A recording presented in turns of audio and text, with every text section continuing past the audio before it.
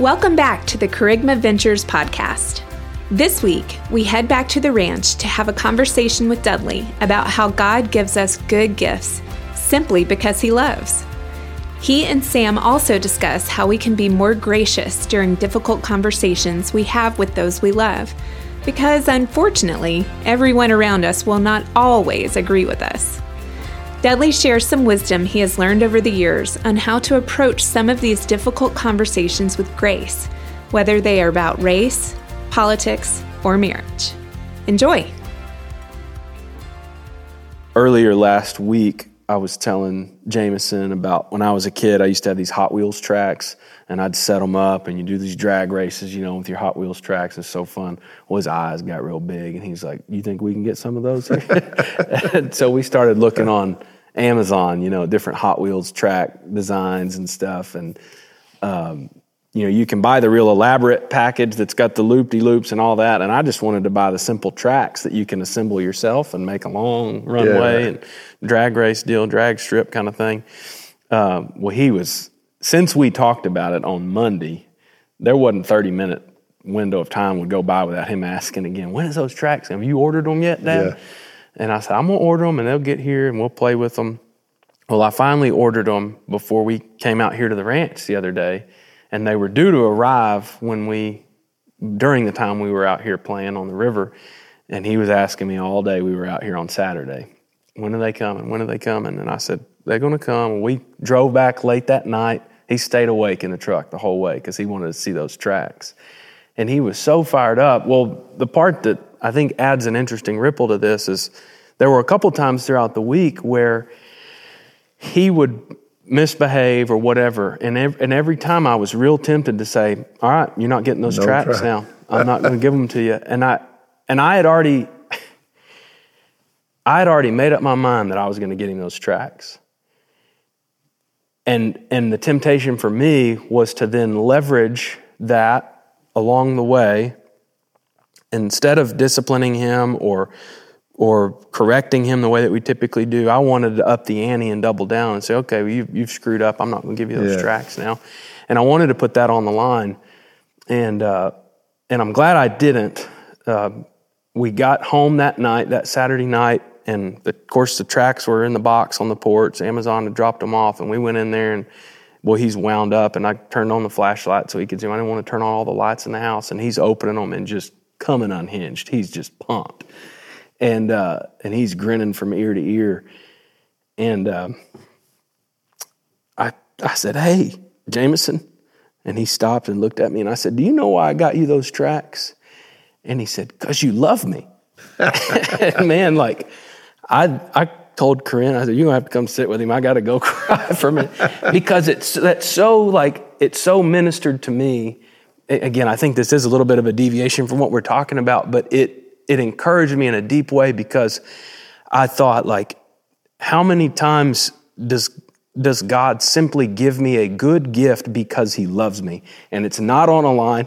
It's not based on what I did. Yeah. He just, "Do you know why I gave you that? Because I love you. Yeah. And you did 1,000 things this week that probably warranted me taking the thing away from you, but I'm not going to do that. Yeah. I'm just going to give it to you because I loved you." And all that to say, I think in that moment it was a win for he and I. It was a win for me and the Lord too. Yeah. So that's a really good story and a really good point. There are some things that you can, if you have a contract or you have a covenant, if you say, "Jameson, if you do so-and-so, you get this." Yes, right. Then, yes, now you're teaching them with motivation. That's right. They got some motivation, which is why I don't like the participant trophy thing. Right. If you say to guys, "We're going to play this game." That's right. And the one who gets the most run wins. Yeah. And the one who doesn't get the most runs loses. Yeah. Then let it be a loss and a win. Yeah. Right. Because you're training them in that whole deal. But unless there is some agreement of what the reward and the punishment would be, unconditional love got to be unconditional. Yeah. Yeah. Because you think about God with the children of Israel going through the wilderness. They were doing everything wrong, and yet their clothes never wore out, their shoes never wore out, and He fed them from heaven and made water run out of a rock. Yep. Yep. to a bunch of rebellious people. Yeah, that's good. Yeah. Anyway, that really encouraged me quite a bit. And my prayer then on the backside of that is like, God, let that take root in him now to know that my love or my provision toward him as a dad, toward a son, there's nothing that would touch that. His behavior wouldn't touch or change that. And anyway, of course, there is times, like you said, where I say, Jameson, once you've completed these tasks or whatever that we've asked you to do, then this is on the line or whatever. Yeah. And I explain that on the front end so he understands that, it becomes a stewardship principle for him and a management principle. So anyway, that's good. That's really helpful. I think the bookend on this question or this conversation is just, it's important to me, and it's important to a lot of these young men that I talk to that are my age. I say young men, I think I'm still young. It's important to other men my age. We don't desire to disregard previous generations or say to hell with them. That's not the motivation in saying, hey, let's try this or let's do this. Yeah. We want to be learners just like our predecessors were learners. Yeah. I don't know if you have any practical wisdom or application for what it would look like to honor well previous generations as your generation is advanced. But it is important to me. Yeah, I think, one thing we got to guard against is just believing that progress is inevitable and that this generation is smarter than the last one. Yep. Progress, if it's not based on foundational truth, is not good. Sure. Yeah, it ain't It's not progress. progress. Yep.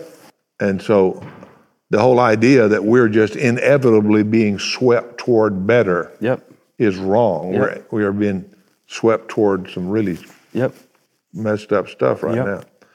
But I think, gratitude, I go back and think about my father talking about his father. And he told about the horrible things that happened and the unjust things that happened. With 7 boys, you can imagine there was lots of unjust things, at least in their mind. But he would come back to go, my dad was a man of his word. If he told you something, right or wrong, he's going to do it. Yeah. If it killed everybody. And he was a man that worked hard. Yeah. And so he took those things that are foundational, that never change no matter what the generations are. He was able to sift those out and say, this is what my dad did. Sure. Yep. And I think that's what we can do. Yep. That's good. That's what we do toward them. Like, my dad was a product of segregation. I mean, we grew up on a farm in Alabama. So blacks and whites were segregated. That's how he grew up. That's what he thought. Right. Well, by the time I came along, there was things were happening in the 60s. Yeah, right. And so he and I had some hard talks. Sure. And it wasn't that his heart was wrong. It's just my people had done it this way, and we're changing. It's like, we would talk, and I'd say, are you saying you don't think people are equal? Well, son. And then he'd have to say, well, no, we're all equal. God created us equals. Like, well, why are we treating one unequal? Right, yeah. And so there were some... Well, how did those conversations end up then? Well, sometimes in silence. Yeah. Sometimes it's like, sometimes he would pull the old card of, well, you're just a young whippersnapper. You grow up, you'll learn better. And well, he was wrong, though. He was wrong. Yeah. He was wrong. But to his credit, later he would come back and go, I see what you're saying there. Yeah. And so it was just an ongoing conversation. It never was something that divided us for a long period of time. Sure, yeah. And I wasn't smart enough to know, or wise enough to know that, that he was having to work through a generation of how different it had been and what segregation was. Yeah. Because he had bought into a bunch of the lies of, if you mix it all together, it's all going, that's what he heard George Wallace say. Yeah, sure. And So Was he, I'm curious about this, was he still alive when you were a part of some of the civil rights stuff in Alabama? Did y'all ever talk about that? Oh, yeah. So he knew your involvement with that. Yeah. And he was cool? He was cool with it. Okay. Yeah. I mean, he came a long, long way. Did he really? Yeah. Yeah. That's amazing. Yeah. In fact, I remember not too long before he died, I was back over in Alabama visiting him, and he said, would you go with me to talk to, he called a lady's name who was a widow in the deal, and I said, teasing him, I said, is that your girlfriend? He said, no. Yeah. Just, she's got a question for you. Sure, yeah. So we go over there, and she goes, okay, my granddaughter is dating a black guy. Yeah. What does the Bible say about that? Mm-hmm. And so I just was able to take the scripture and show them what the Bible was saying, not reading in a racial deal. And both of them said, we kind of suspected that. Yeah. So what does the Bible say about that? For anybody watching this conversation who might have some confusion on it.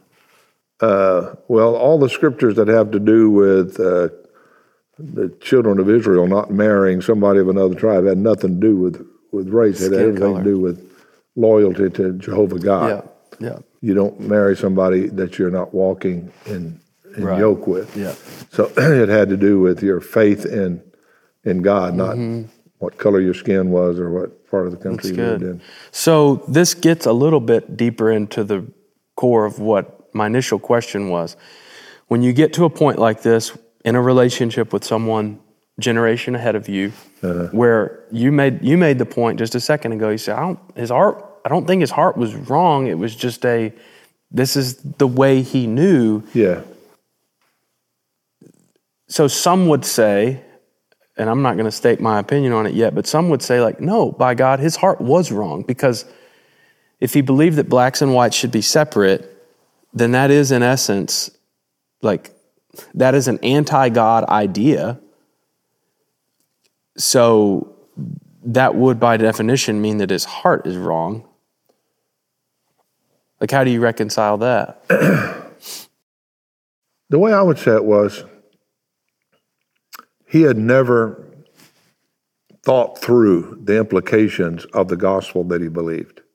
The culture was defining the ethical stuff. Sure. Whereas his heart, he knew Christ. Yeah.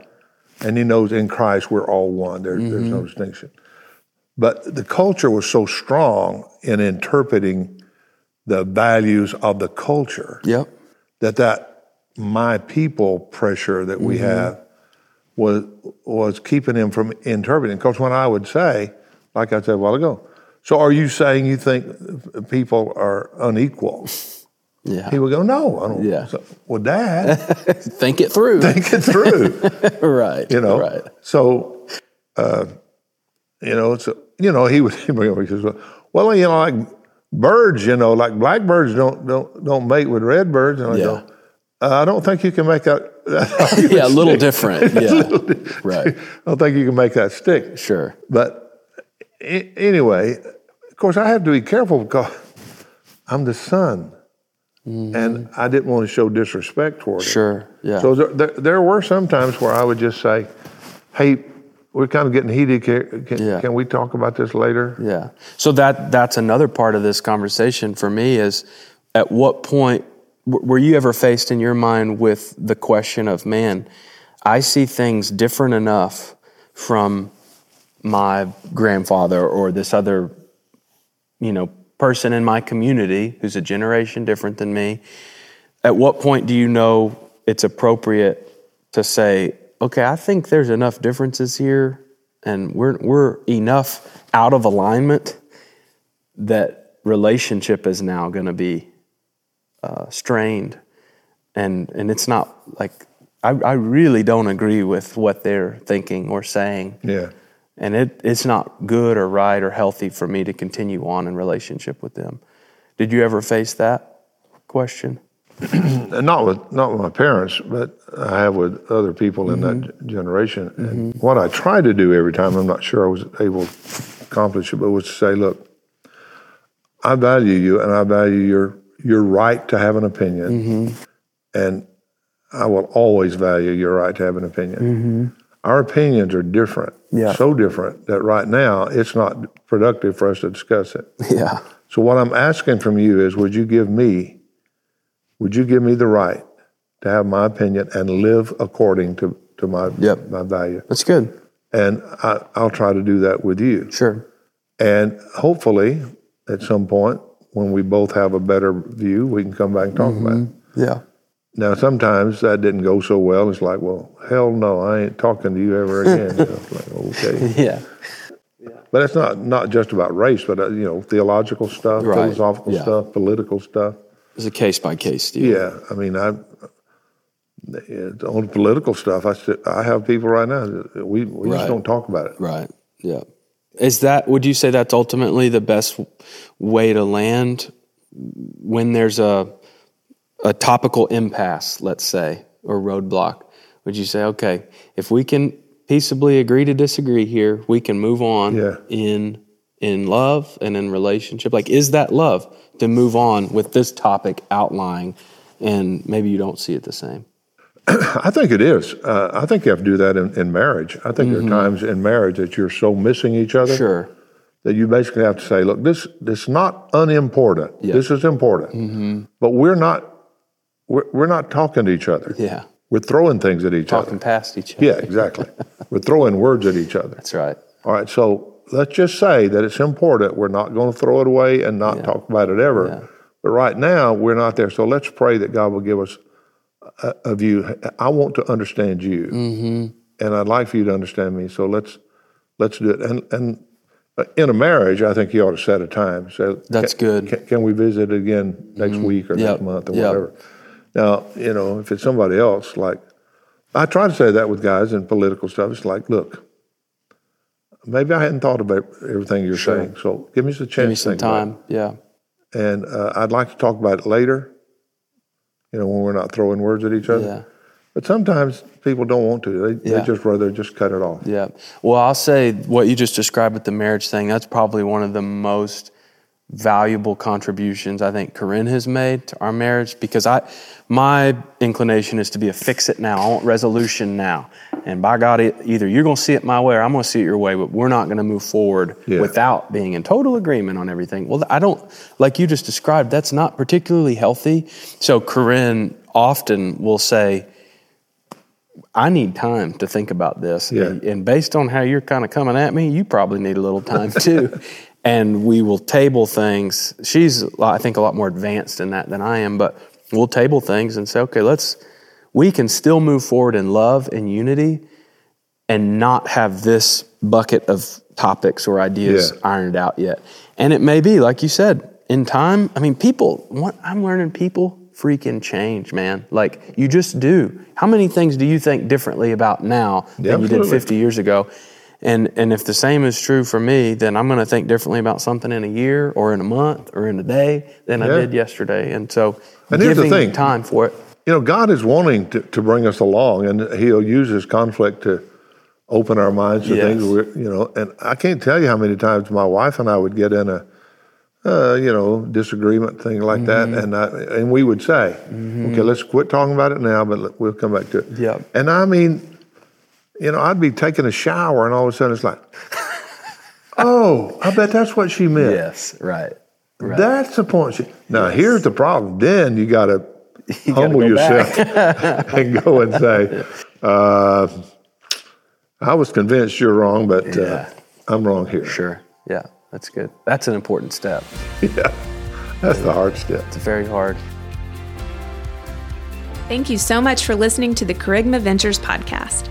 We'd love for you to join us next week as we continue to bring you conversations and messages that challenge you to live a life of grace and freedom, developing a thriving relationship with Jesus. If you enjoyed today's episode, would you share it with someone in your life who you know would be encouraged to hear it? Thanks again, and we'll see you next week.